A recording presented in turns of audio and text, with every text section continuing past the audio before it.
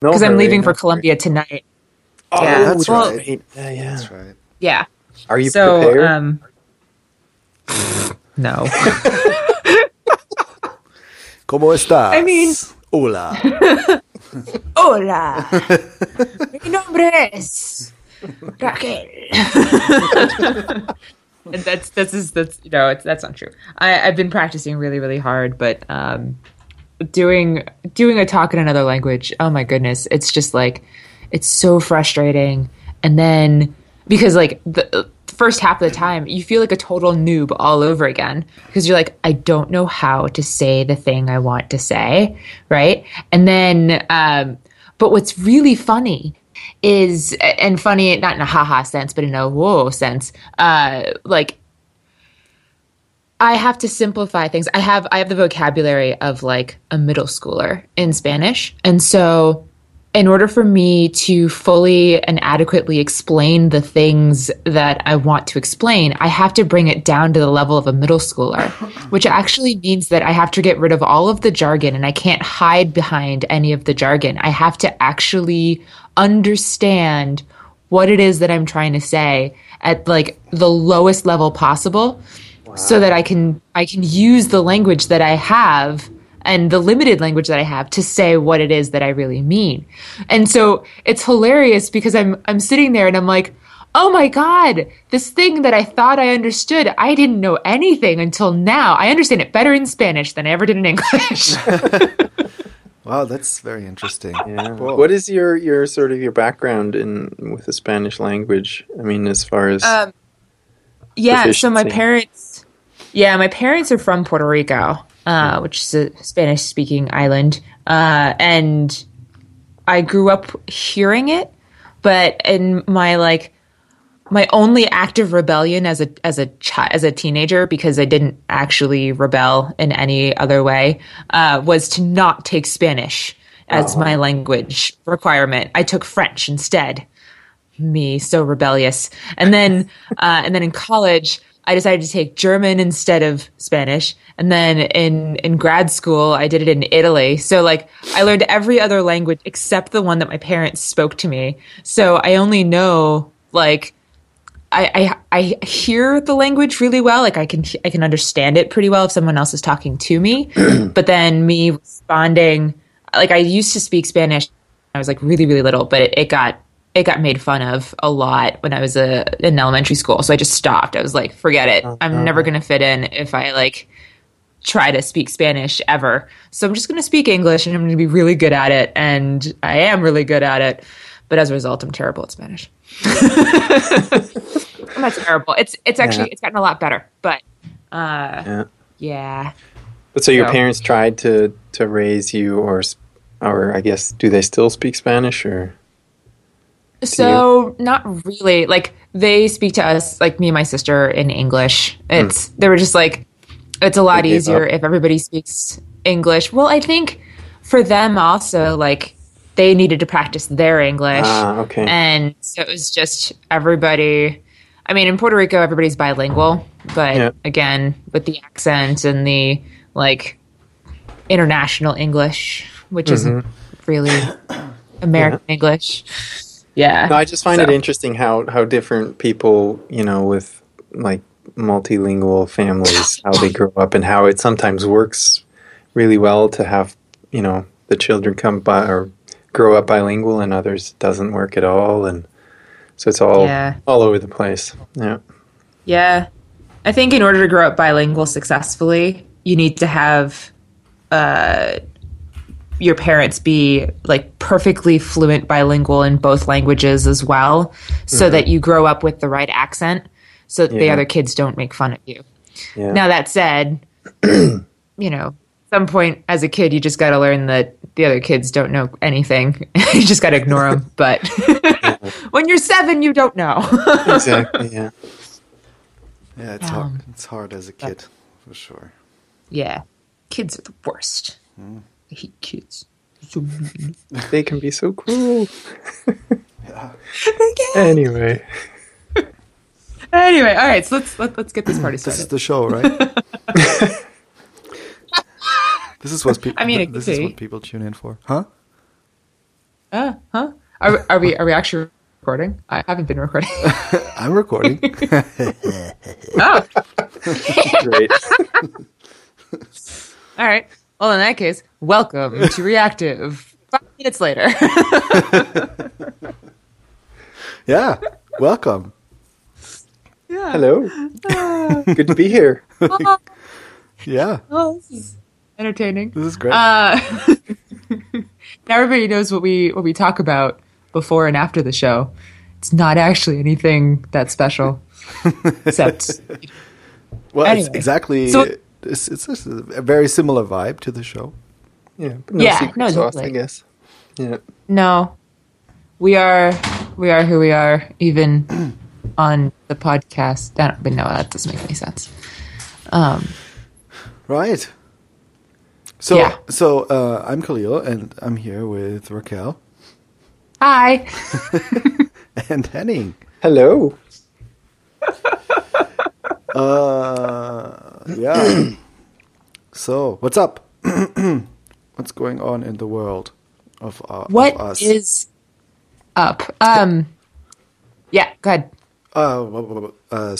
I gave a talk about observables yesterday. Oh, how did that go? Nice.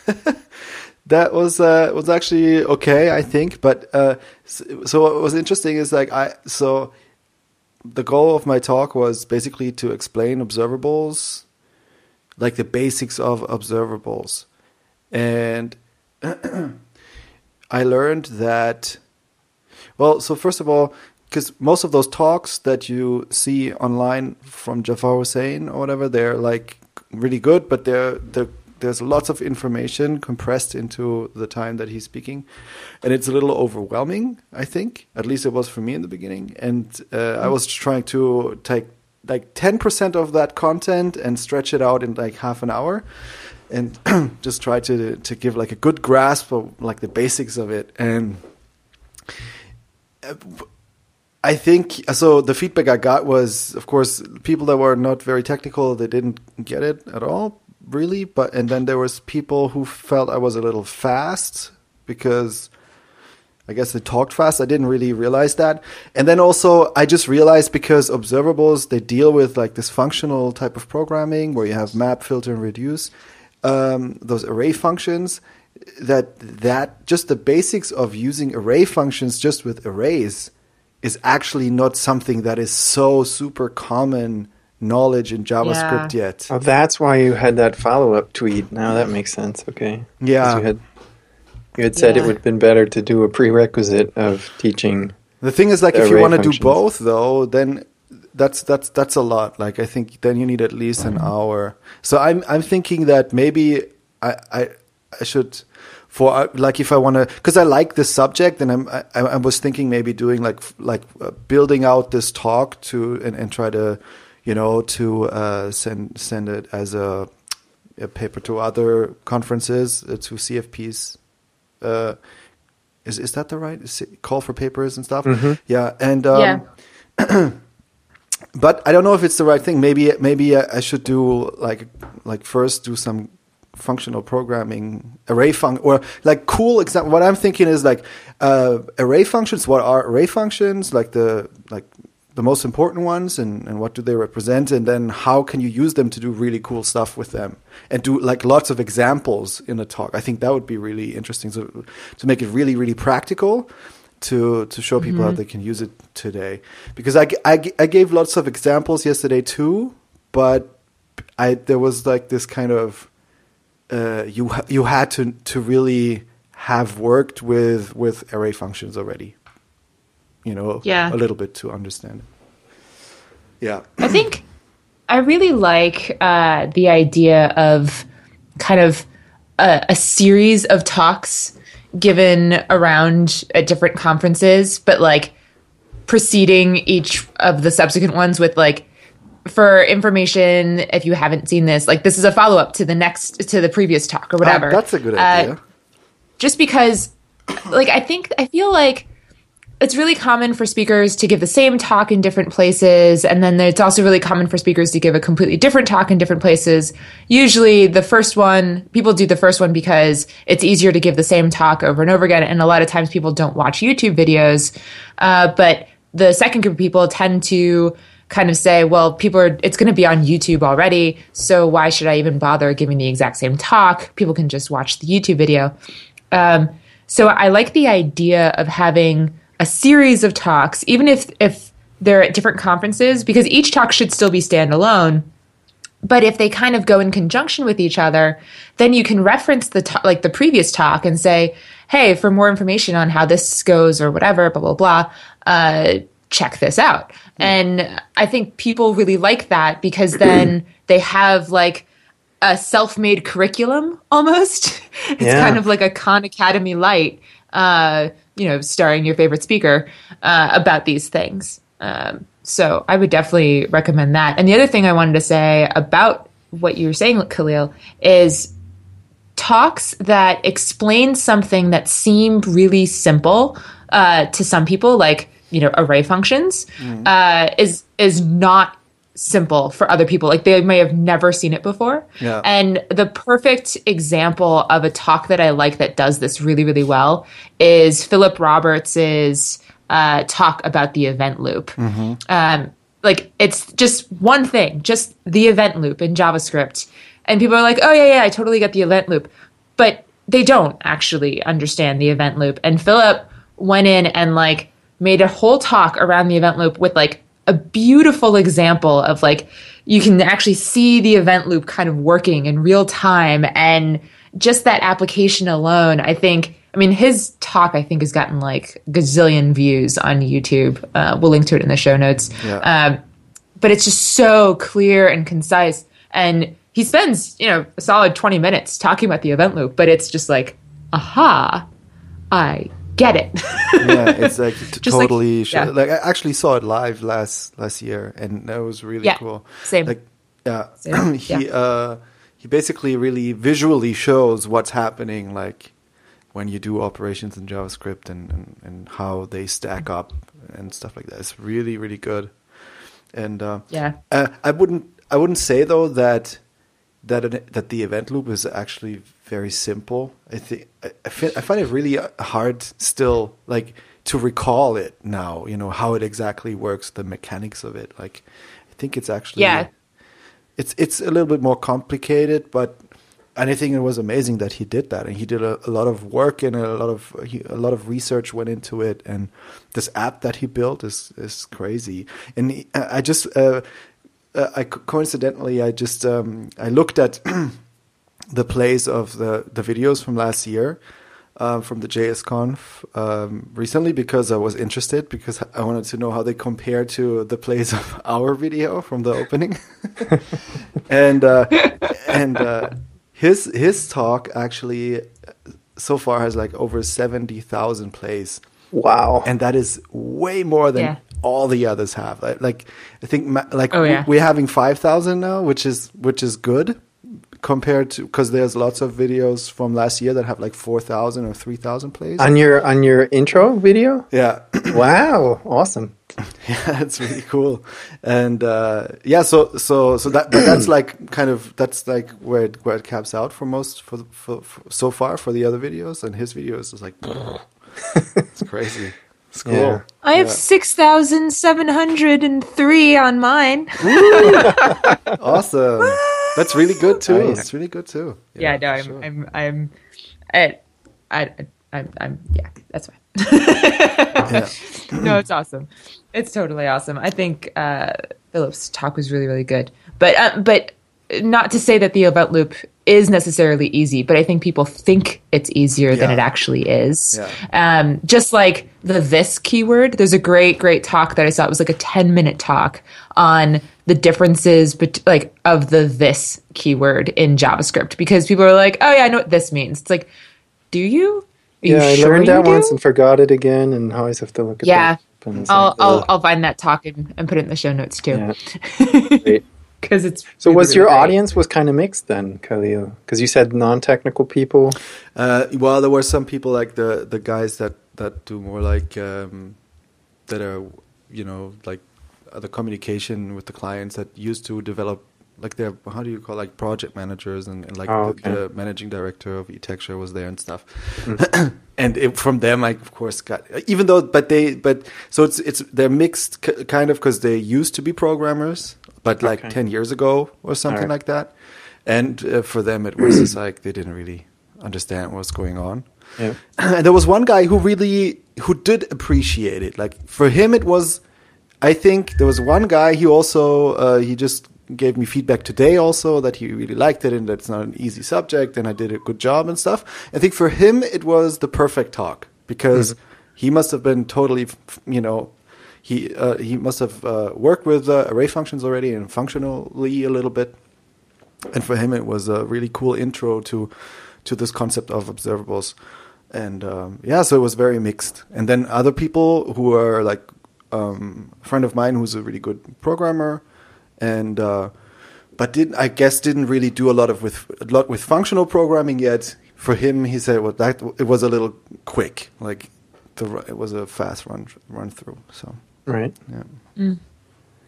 I love giving talks at meetups though. It's like the perfect way to kind of test out a talk without any major risk. It's kind of like in stand-up comedy, going to like little cafes and having this like tiny audience who, like, if they don't laugh, it means it's really bad. Like,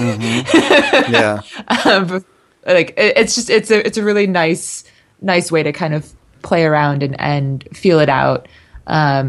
So I'm glad that they're giving you that kind of feedback. That's the best kind of feedback. I would much prefer having somebody say that was too fast or I didn't get any of it versus somebody who's like, oh, I liked it.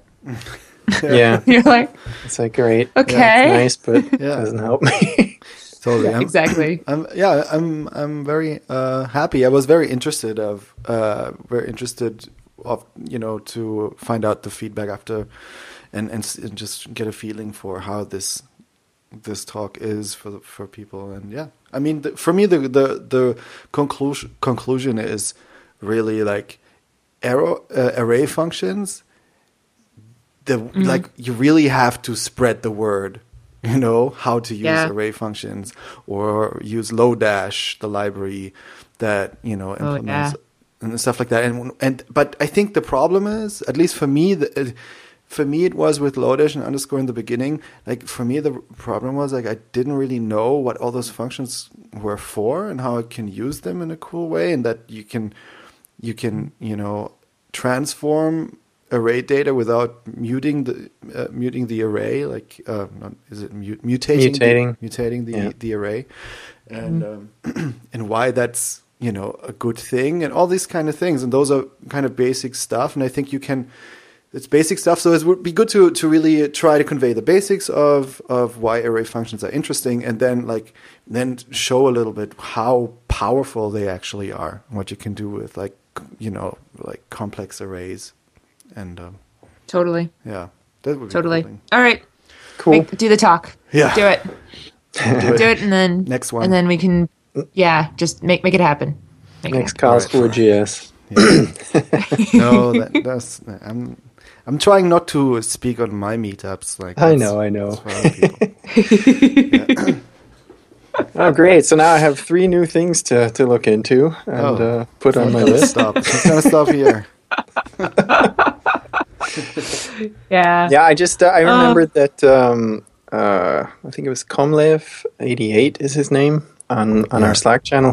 When he first joined, I think 2 weeks ago, his first question was, how do you have tips on how to keep up with stuff?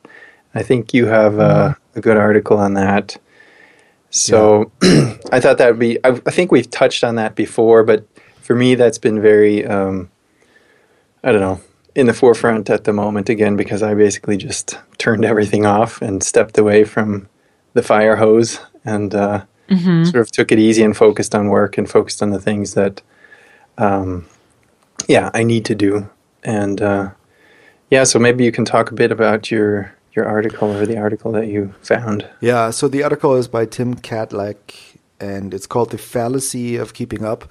And so basically what he's saying, he's explaining why he thinks that it's not really important to keep up with all the things that are going on in web development. And is basically saying, find the things that interest you and read the things that are interesting to you, and do that. And then the rest of it is just like, don't worry.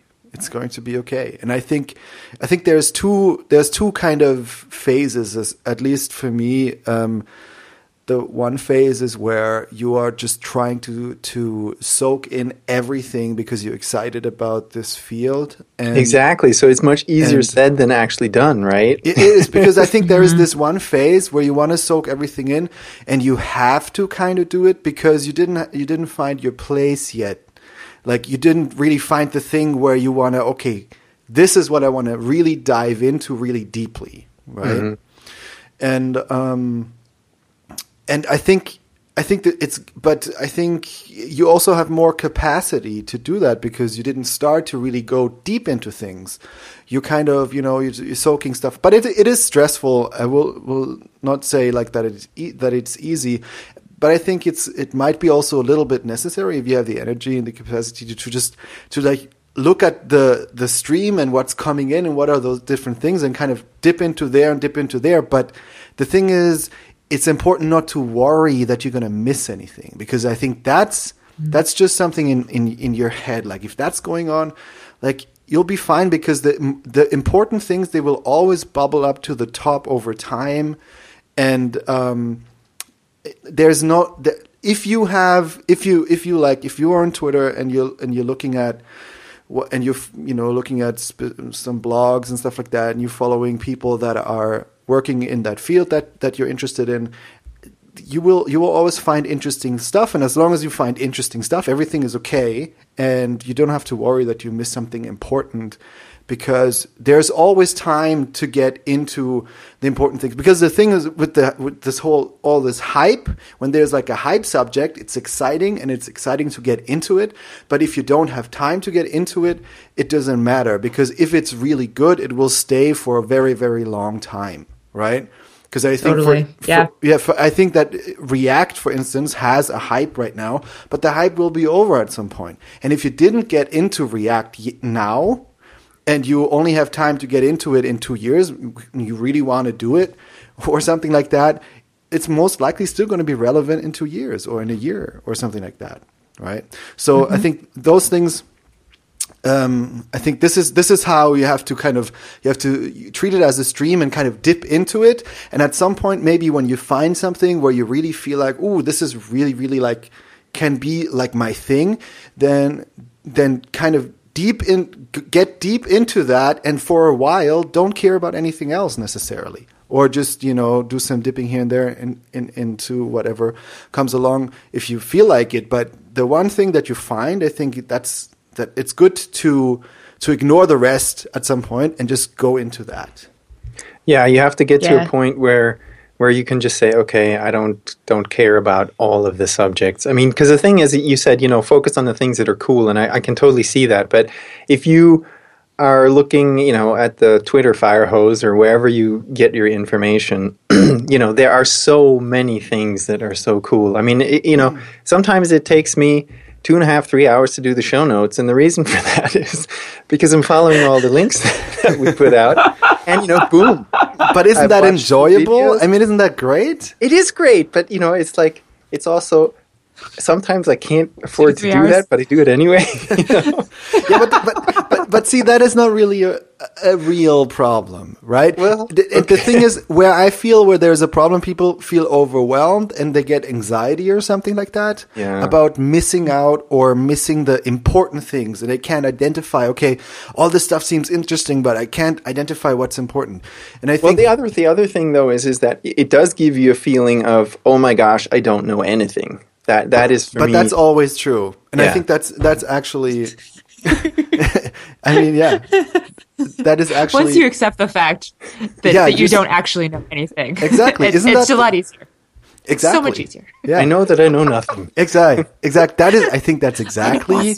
You know what? That's healthy to have this kind of have the knowledge that you know nothing, but also know that everybody else also doesn't know nothing. Yeah. You know? Yes. Yeah. And I'd suggest don't even go ahead. Oh no, I was gonna.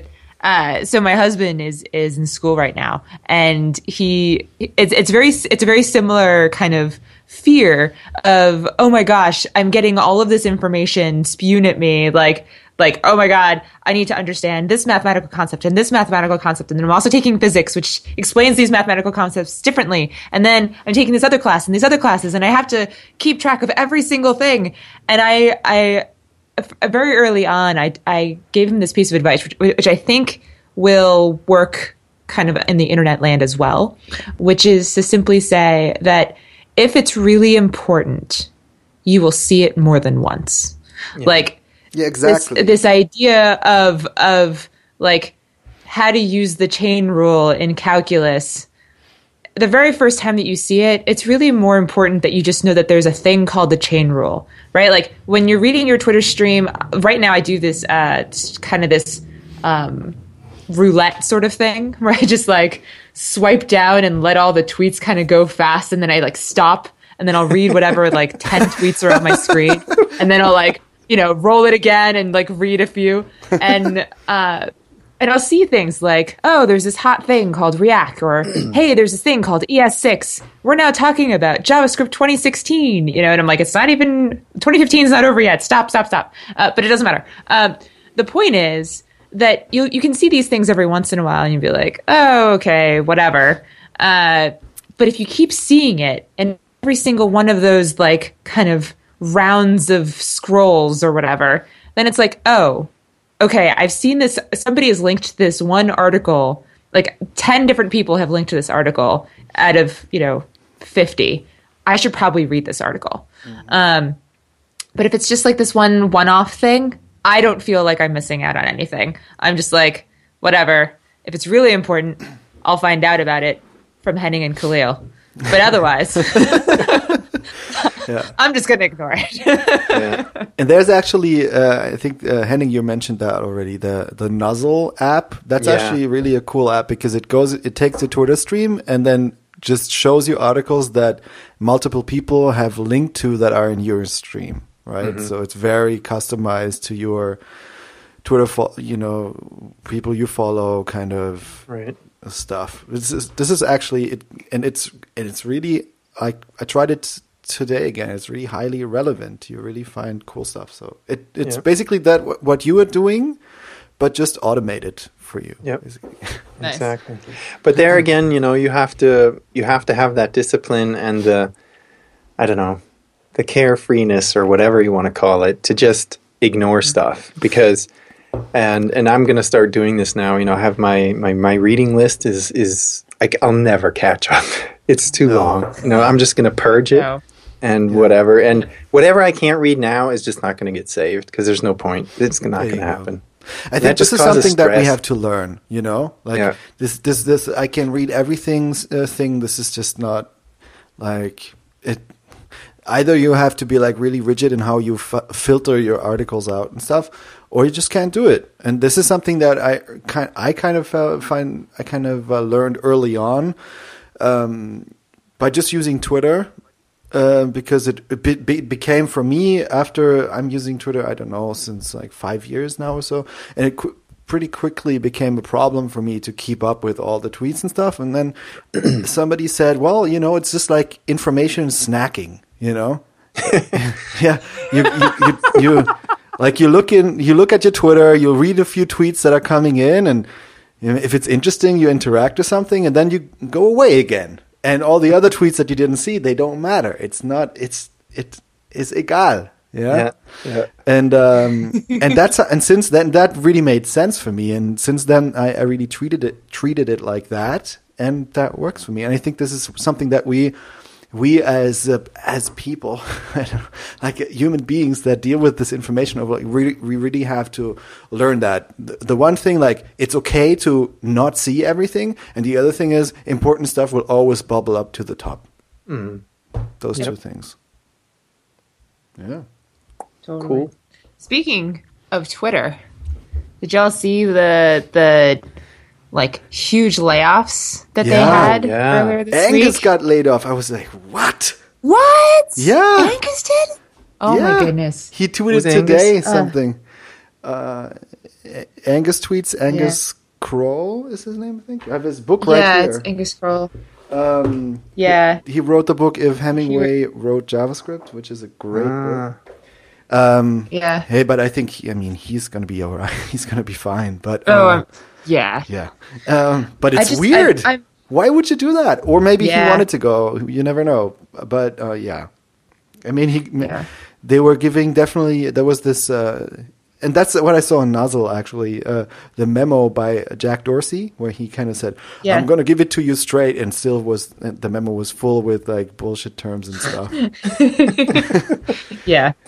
Yeah, I saw that. I saw the edited version as well. But hasn't there been a lot of sort of, I don't know, not trouble, but Twitter's been sort of in the news about financial issues or not, being able to Oh yeah. monetize, definitely. etc. No, the problem is, and that was the corrected version of the memo was great because there was something about, and we want to show the world, blah, blah, blah. And they were correcting it. We want to show the shareholders, blah, blah, blah. Because Yeah. that's exactly what's going on. Because Twitter is healthy. Twitter is fine. Twitter is making money, is profitable, is growing, but is not growing enough if you are a public company, because they have to show the growth that shareholders you kind of want to see from a tech company is not what Twitter is having, and so that's what they have to try to take measures to achieve that growth. Otherwise, that's going to be a problem of some sort. I have no idea.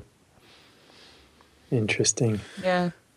We'll see. Everybody, not everybody, but some people seem to be very excited about Jack Dorsey being back in the CEO seat for the second time now. And I don't know. I have no idea. Today he tweeted out, "Oh, we added, so and so to the board, and he will show me how it, to grow the company and da da da da." And I checked out this guy's Twitter profile. He tweeted 8 times so far. So This is that funny guy, to me. yeah, that guy actually was Google employee number 11. He was the Ooh. first business guy Okay. at Google, and so that's why this is big news. Even though dude's only tweeted 8 times. I just think it's funny because you have to understand Twitter if you want to grow. Yeah, that is hilarious. I mean, We'll see. in so much as you know that it is a technology. Okay, it is a technology. Now let's make it a huge booming business that the shareholders are going to be really happy about. I don't know. Let's put ads everywhere. Then Yeah, everything will be exactly. fine. They More already BS. do. Ugh. Yeah, it's true. It already, and apparently it works. I mean, good for them. But the thing is, it's hard for people to understand how to use Twitter.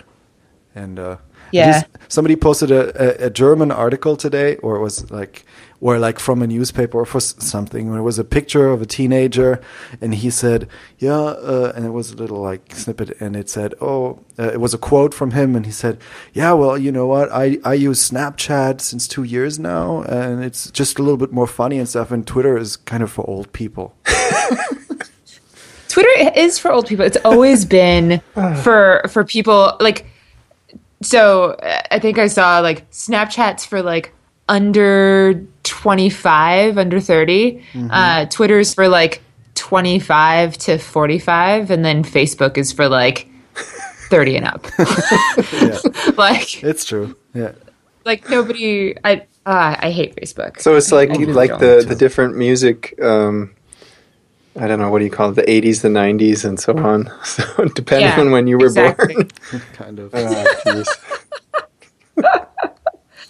Although I feel like Twitter and Facebook are about this. No, Twitter's a bit younger, a little bit younger, Yeah. like a few years younger.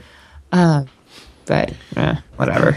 Yeah, I just hope that Anyway. that for our use case, how we use Twitter, how developers use, and the web community uses Twitter, that it doesn't get shitty for us. I really hope that it's going to stay cool. We'll see. Yeah, it is definitely like my number one information source Yeah, for sure. same. Yeah, for me too. Same. It's pretty much the only social network other than GitHub. And even then, GitHub, I don't really use it the way other people use it.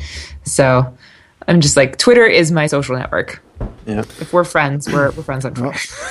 Maybe we have to move to Snapchat if Twitter goes down. No. That'll be fun. No. How do we do that? I'm just, What is that? I would. What is Snapchat? Oh, actually, I do know what it is, though. Like, I know how to use it. Because I'm interested in what the young people do. But, and I think actually Snapchat is really cool. I like Snapchat. It's awesome. But nobody of my friends uses it or anything. I think it's super fun. So do you guys know what it is or not? I mean, I actually really don't. I've heard of it, but I don't know. Okay, so here we go. It's basically, so it started out by just being a thing where you can have friends, and then you can snap a picture of yourself or of something, and then you can put some text over it, and it's not supposed to look good or nice or anything. It's supposed to be like goofy stuff, right?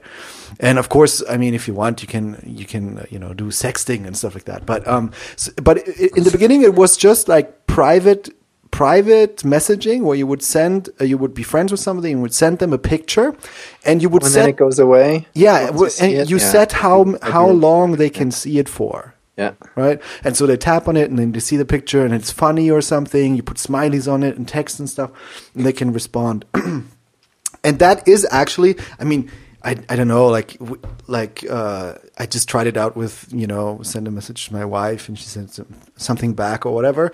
And I mean, if that's fun, you just goof around and do some funny stuff. But they get really creative, like the kids get really creative with that. And now you can also do stories, which means like you can send, so anybody who follows you, you don't have to, follow them back and be friends in that sense, can see that story that you're posting, and it can be a video or it can be an image, and it can also have all this goofy stuff. You can draw on it and stuff. And then that's available for 24 hours. And after those 24 hours, the people can't see it anymore. That's it, basically. Well, thanks for explaining that to the old fart. I mean, this is really not our generation. Like, it's for like 2 years ago, like kids in school, like that's what they would use, and I think it's interesting. Anyway, it is very. What else is going on? What else is going on in the world? Question is so I've discovered that. Well, I don't know. I guess I deal with a lot of, or I am sort of looking and seeing what's going on in the Ember community, and a lot of people have started live coding on Live Coding TV or Twitch TV. Is that something that's been around for a while, or? Yeah, I've seen that. I've heard that you can. Live Coding TV or something like that, where you can. It's livecoding.tv. Yeah, and I mean, here's another thing that'll suck your time. But I found these two guys. They're from Ember Weekend, Jonathan Jackson and Chase McCarthy. They actually seem to be doing this during their work time, so their employer seems to be cool with this, and they do pair programming. So most of the things I've sort of, looked into were sort of boring because nobody's talking, or maybe there's one guy talking, or they're just streaming music or something. But the pair programming aspect was actually quite interesting because they're used to thinking out loud, so they do it all the time, and they're having a conversation, and so you can more easily follow what they're doing. So I found that very, very interesting. They've done it twice so far, and I guess their podcast Ember website, or there is an Ember website, and so they're messing around with that while they're streaming it. So I thought that was pretty cool. I didn't watch the whole thing, but the few things that I did see were quite interesting. I don't know how much time I can spend on that, but it's just something that's popping up. Yeah. I had a really interesting conversation about pair programming with my coworkers yesterday, and it's kind of like that, right? Like there's stuff that you can learn by like watching somebody else code, but then like for you to really, really learn it, you need to be the one making mistakes and like, and the person who knows what they're doing needs to like sit next to you and hold their tongue and ask really, really good questions, leading questions like, so that line that you just wrote, what do you think it does? Right. You know, like different things like that. But I think it's really fascinating the notion of people putting out there like, this is how I code and this is how I think through code. And it's the same as watching other people play video games, right? Like, how do you master that boss, you know, whatever. You know, except that in this case, the boss is the algorithm or the bug. How do you master that bug? Squash it. Squish. Isn't that what Twitch TV is big on video games, isn't it? Yeah. Yes.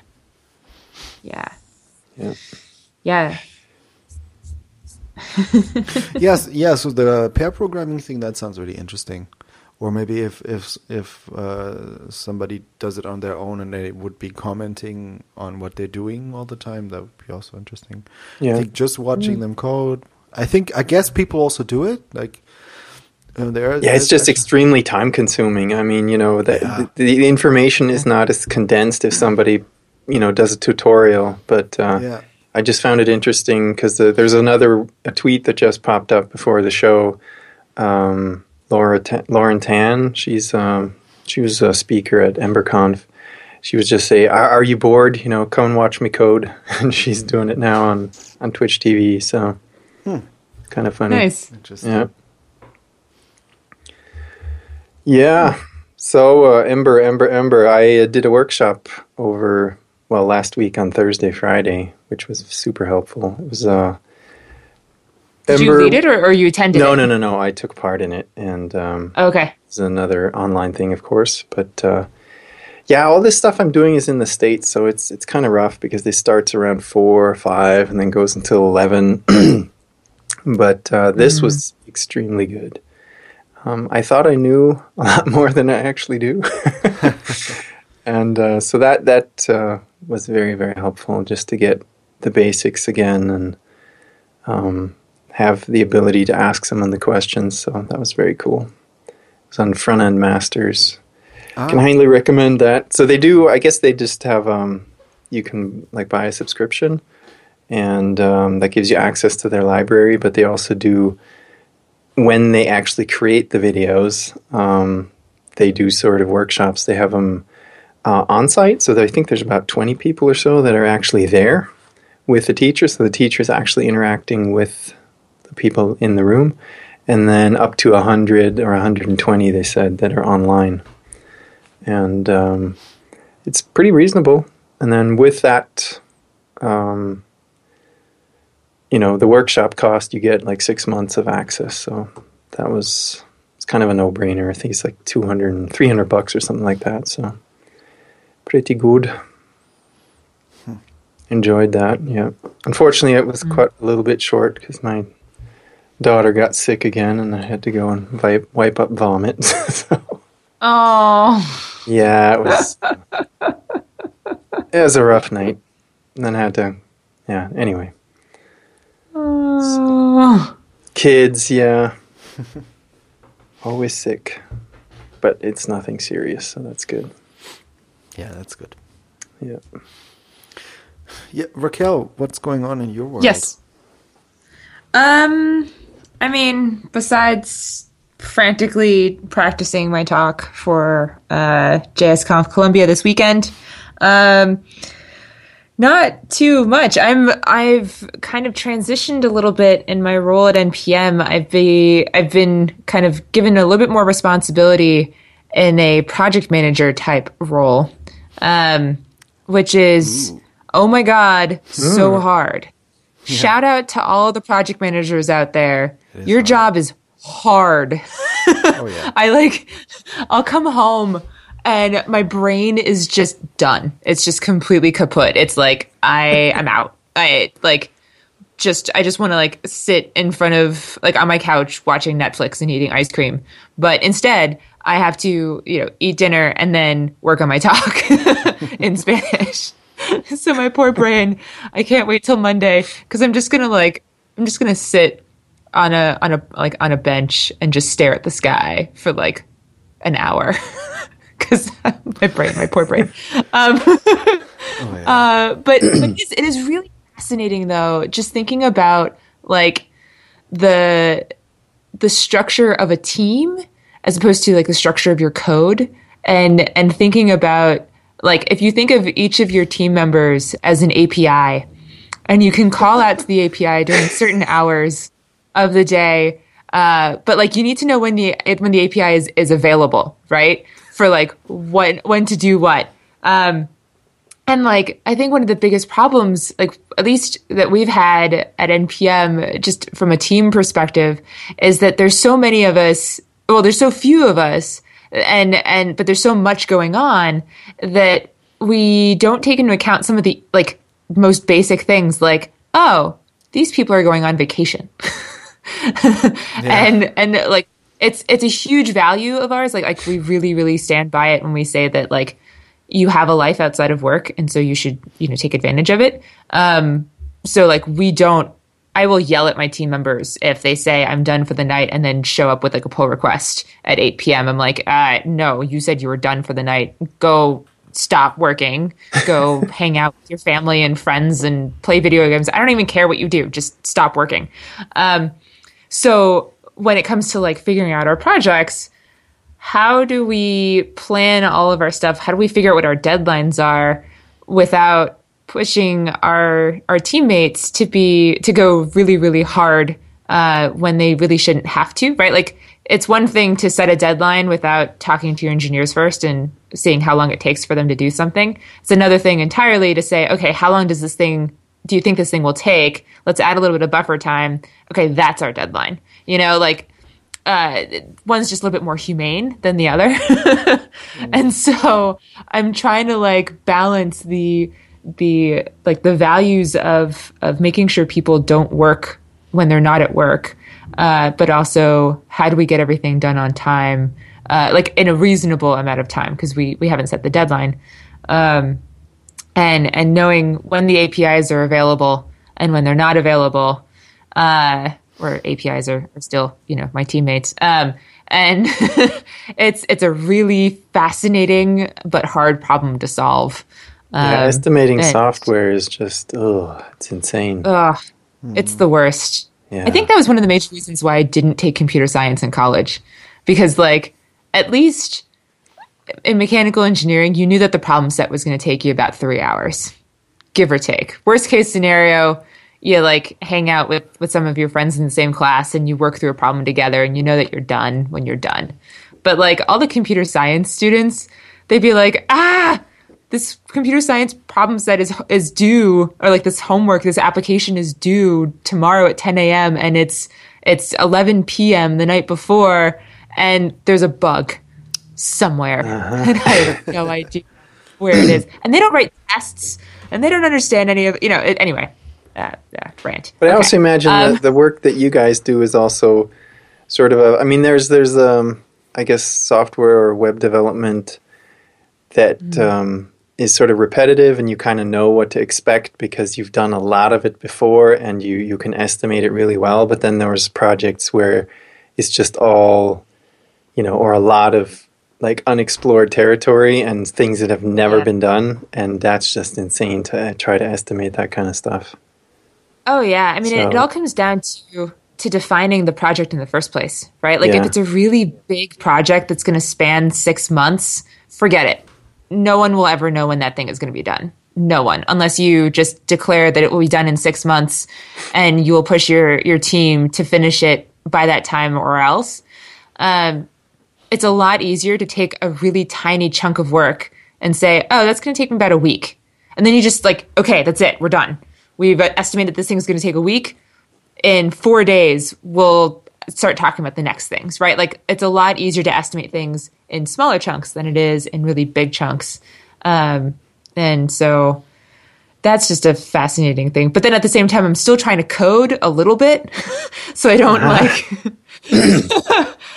that's hard. Yeah, that's difficult. Mm-hmm. Yeah. But you don't. But you just like coding, so you want to code. And Yeah. it eats up your time. No, I can see that. For instance, my boss, he's a developer really, and he does a lot of developing in our team, but he also has this responsibility where he has a team and he has to go to all those different meetings and steering meetings and this and that, and there's just so many days where he just doesn't get to do any coding at all because it's just a totally different thing. It's interesting. Yeah. Yeah. And so you're still working on org, or you're doing the bug fixing or feature development on orgs, or what's going on there? Yeah, no, we're totally still working on it. It turns out that as much as you can think that you understand, you might think you understand what the user's going to want, and then you open up the beta to a select few group of users, and it's a good diverse group of users, right? Like big companies, smaller companies, just casual teams, whatever. And when 90% of them ask for a feature, or they say we cannot continue until you make this thing available to us, and you expected only 10% to want that, then all of the estimates go completely off. Okay. So that was kind of an interesting exercise in, we didn't know that was going to be a big deal. Because and then of course you sit there and you ask yourself why didn't we think this was going to be a big deal? Why did who made this decision? Why did they make that decision? What kind of things can we do in the future to prevent that sort of accidental decision happening, and blah blah blah. And not pointing any fingers or anything like that. It's more of a just wow, we really missed the bar on this one. Yeah. It's good to understand why. So yeah, absolutely. And a lot of it comes down to user interviews and really, really, really asking our users. Because it's so easy to think to yourself, oh, well, I'm pretty sure our users are going to want this. But without directly asking them, point blank, what is it that you are, given this situation, what would you want? You'll never know. You'll never. Yeah, but probably know. And then you'll find yourself. They wouldn't know until they, get into the beta and see it. Right. That's also a big problem. Is that most of the time, people can't imagine. Even developers, I guess, can't envision or imagine what they really want until they start working with something that you made, and then they tell you, no, that's not it. Do it like this. Exactly. Or whatever. Yeah. Yeah. Exactly. And for that reason, I'm so happy we have the beta, right? Having a beta is so useful because we can get that kind of feedback without it being, the entire community coming back at us and being you're missing something. Did you know you're missing this huge thing right now? It's oops. Can you say what it was? I mean, it's pretty simple. It's basically, it turns out a lot of people got, when we came out with scopes, people saved their company name as, they created a user named their company name so they could have scoped modules. What they really want to do is they want to turn that company name into an org so they can have multiple people in the org. Well, we didn't really think that people were going to create users and then want to turn them into orgs, except that 90% of our beta users had created users so that they could eventually turn them into orgs. And we're oh, oops. So, I mean, it's something fairly simple. And in retrospect, it's obvious. But from the perspective of us a few months ago, we were well, I mean, a few people probably will do that. But we're pretty sure that other people, people probably aren't, not most people are going to do it, or it's only going to be a one-time thing. And while, yes, it's only a one-time thing, everybody needs to do it that one time. So we learned our lesson. Little thing, but big. required a lot of development on the back end. Totally different. Like we just wanted to get something out the door. And this was a pretty you were huge blocker concentrating for us. on the actual features that you have in orgs and everything orgs needs to do and user management and all this kind of stuff. And that was like just a minor thing that was, we'll just do it later when it's done. But I guess it's also just something but that's only something that's just now, right? Because all those beta users, they must have known that orgs are coming. So all of them they're not there yet. So, okay, but we want to have our name and stuff like that. So it's just this one time Exactly. thing. Yeah. Exactly. So, oh well, we learned our lesson, and as a result, we're not pushing it out as soon as we want to. But such is the way of software development. Yeah, exactly. That's right. Never fails. I think people would rather have a fully functional thing that works well than a good-looking, fully functional thing that doesn't do the one thing that they want it to do. So, that's what we do. So we make sure to push something out eventually. Sounds good. Good deal. Yeah. All right. So did we start before we actually started? How long has this podcast been going so far? I don't know. I will see. Our listeners are like, I started recording, I don't know, maybe 5 minutes before we actually said we're starting the podcast. Yeah. But I don't know if I can use that, or I'll have to listen back to it and see. And then I'll ask you if it's okay. All right. Yeah. But I mean, we're almost, I guess we're almost at the hour or something. Close, yeah. Close. Almost. I know that we wanted to talk about our community a little bit. Mm-hmm. Like shout outs to our newest members. Yeah, we have our list, our checklist, people to shout out. So there is Spazio, I guess is the name. So shout out to Spazio, shout out to Sethi, shout out to Kramar42. Then it's getting more difficult. Shout out to Kala Harvey. Yes, or something. Yeah, I think so. Yeah. And then that name is Kshti Sobti. Shout out. And that's the best. And shout out to 2 More Days, who actually big upped your talk from last year JSConf when she came in, which was very cool. Yeah. Yay!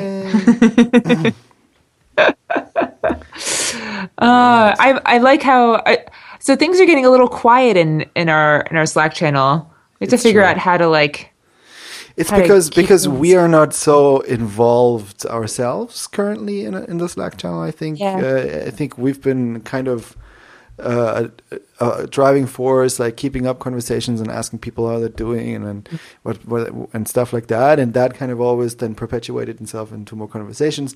And when we don't do that, I think it quiets down. And I think we were all just very busy recently. So I guess we have to. I think everything all right, in that case took a step back. Yeah, because the project is sort of the same thing. We had good momentum there, and then things are kind of quiet now, which is okay. Yeah. Just that's we can pick the reason. I think anytime. Yeah, exactly. Yeah. So here's what I'm gonna suggest to our wonderful listeners. Those of you who are in the Slack channel and those of you who aren't, go ahead and join our Slack channel. Tell us what give us one thing that you wish you had known when you were first getting started out that you know now but you didn't know then. Let's just open up that conversation, and I'm going to do it from here instead of doing it on the Slack channel to kind of inspire people to kind of, whenever they hear it, they will add that to the Slack channel, and then maybe we can have a sustained random people popping up over the course of the next week or so saying, oh, this is something that I wish I had known when I was first starting out. Cool. Anyway, Very experiment. That's a good idea. Yeah. Let's see how it goes. Yeah. Yeah, so let me see. No, we do not have any new reviews. So Okay. if you have not done so yet, please go to iTunes and leave us a review, or you can just rate us. That would work too, but a review would be even nicer. Is always greatly appreciated. So please go ahead. Yeah. Yeah. Totally. And what else do we want to say? I mean, I still have so much stuff that I wanted to get into the show that I can, that I'm kind of thinking, okay, should I at least, okay, there's a few things I would like to mention, just it's basically links. And so one is the JSConf EU impressions video, just came out today. Oh yeah, very cool. It's just cool, yeah. That's fun. And that's what I like about it especially is that from our opening performance, they have a nice shot where you can see a little bit more of the room while the performance the triggering of the videos was going on. You can see how it actually looked. Because for me, it's super interesting because I didn't see it from that perspective, and so I like that. Yeah, and also it's a really nice put together little video, so definitely recommend that if you want to get some. Yeah, and also really cool video I watched today was Photoshop is Dead by Una Kravitz. She talked at CSSConf this year and CSSConf EU this year, and that's a really cool talk where she kind of shows how you can do a lot of the effects and effects that you can do with Photoshop with Chrome via CSS by using CSS filters and blurring and all kinds of stuff. I mean, she does just it starts for me. It was like it starts a little slow because I was like, oh, okay, I know this already, I heard this already, and then at some point it just takes off, and I was just like, wow, I have no idea that you could do this with CSS. So that was really, really cool. And she is she's a really really good speaker. Like, she's very well delivered. So definitely recommend watching that. And then so I'm gonna keep some links for next time. But I definitely want to mention the computer show, which is hilarious. It's you can find it at computer.show, literally, and it's a little fun project by they're called the sandwich video or something like that. And so this guy he has been doing or it's a company now, and it's founded by this guy. I think his Twitter handle is Lonely Sandwich, and he is a really good filmmaker, and he did a lot since a long time now, and he's kind of well known in the Apple community, the Apple nerd community thingy, and he has been doing a lot of videos, like the little presentation films for different apps and different products. And the cool thing is that they only take products that they actually like, that they don't take anybody as a client. And those are really cool videos. You can go to the video sandwich video site. We'll find the link, put it in the show notes, and watch all the videos they made and stuff. It's really amazing stuff. And they did this computer show just for fun, because I guess they had some time on their hands. And it's really cool because it's the whole aesthetic. It's set in the 80s, right, where computers was like super fancy new, and it looks like the video looks like it's a VHS video or something like that. And the host is dressed like in the 80s and always has the co-host, which is a lady, and she's also dressed and has the hair from the 80s and stuff. And then they always have a guest at the show that is from an actual startup today, right? And they just look normal how they dress and look today. And this 80s host interviews those people, and then he doesn't understand really what a website is, and they have to explain. There's Reddit co-founder is there, and they have to explain. He has to explain to this 80s show host kind of what a website is and how this community thing works. And it's this guy who plays that host is really good at it, and it's very funny, and it's super well done, and it's very so definitely have a look at that. It's very cool. Sounds good. Yeah, and I think that's it from my link list from today. We'll talk about the rest next time. All right. Woo! Woo! All right, so I would say that's it. As always, find the show notes at reactive.audio. I'm Khalil Tweets on Twitter. The show is Reactive Pod on Twitter, and that's it from me. I'm Rockbot on Twitter. You can definitely find me on Slack. And once again, we forgot to ask Khalil why he finally settled on Khalil Tweets as a Twitter handle. Yes, but first, let's hear from Henning, and then we'll go back and ask. Yeah, that's a good idea. All right. Yeah. So I'm H. Glattergotz on Twitter, and I'm very curious about this story now. Okay.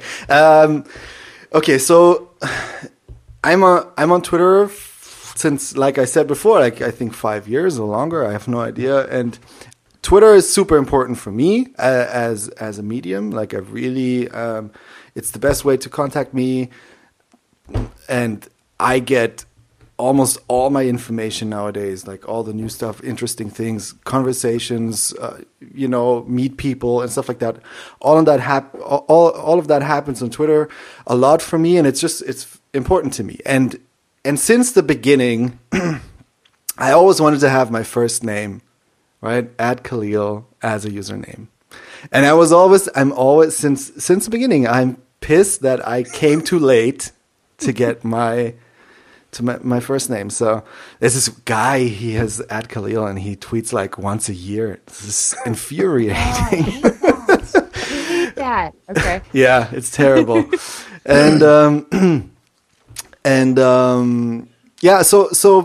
I was always looking for like, okay, like I wanted to have some sort of a name that I like, that I think is cool or whatever. And then I went through a lot of, you just saw the latest escapades. There was more going on because I don't care really about I want to have something that I like, but I really end up not caring about it because it's not my first name on Twitter.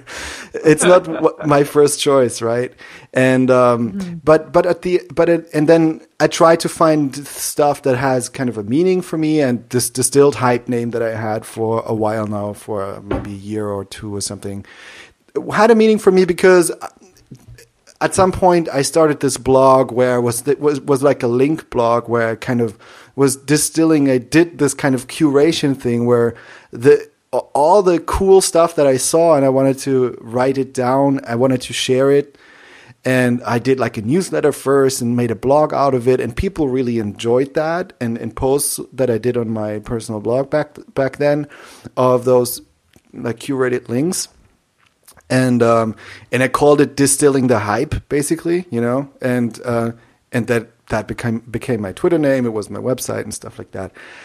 And I'm not doing that anymore, and I don't want to do it anymore. And so that the meaning of that just got less and less for me. And then at some point, I tried to find something else, and I thought Tiny Modules was cool because I like Tiny modules in programming, and I use basically Twitter for me is always the context of programming and JavaScript and stuff like that.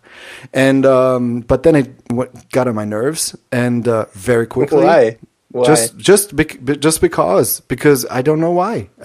It annoyed me, and so basically I settled on Khalil Tweets because I felt like it needs, in order for me to so that my Twitter handle doesn't annoy me, it has to be something kind of neutral, and so it has to be my name in the beginning, because that's fine, and then I just have to put something at the end of it. that I can bear, and and I was like, can bear. yeah, and I was like, I have no idea. I'm weird like that, like words and characters and stuff like that. It always kind of I have a very kind of a relationship to it that is just more a feeling than actual something that I can explain. And I always liked Angus tweets, right? So we just talked about Angus today, and Angus tweets. I liked the kind of tweets postfix on his Twitter handle, so I stole that. And to me, right now, it feels like I can deal with it. I think this can be my Twitter handle for the end of time. Maybe we'll see. Strong statement. Wow. We'll see. Yeah.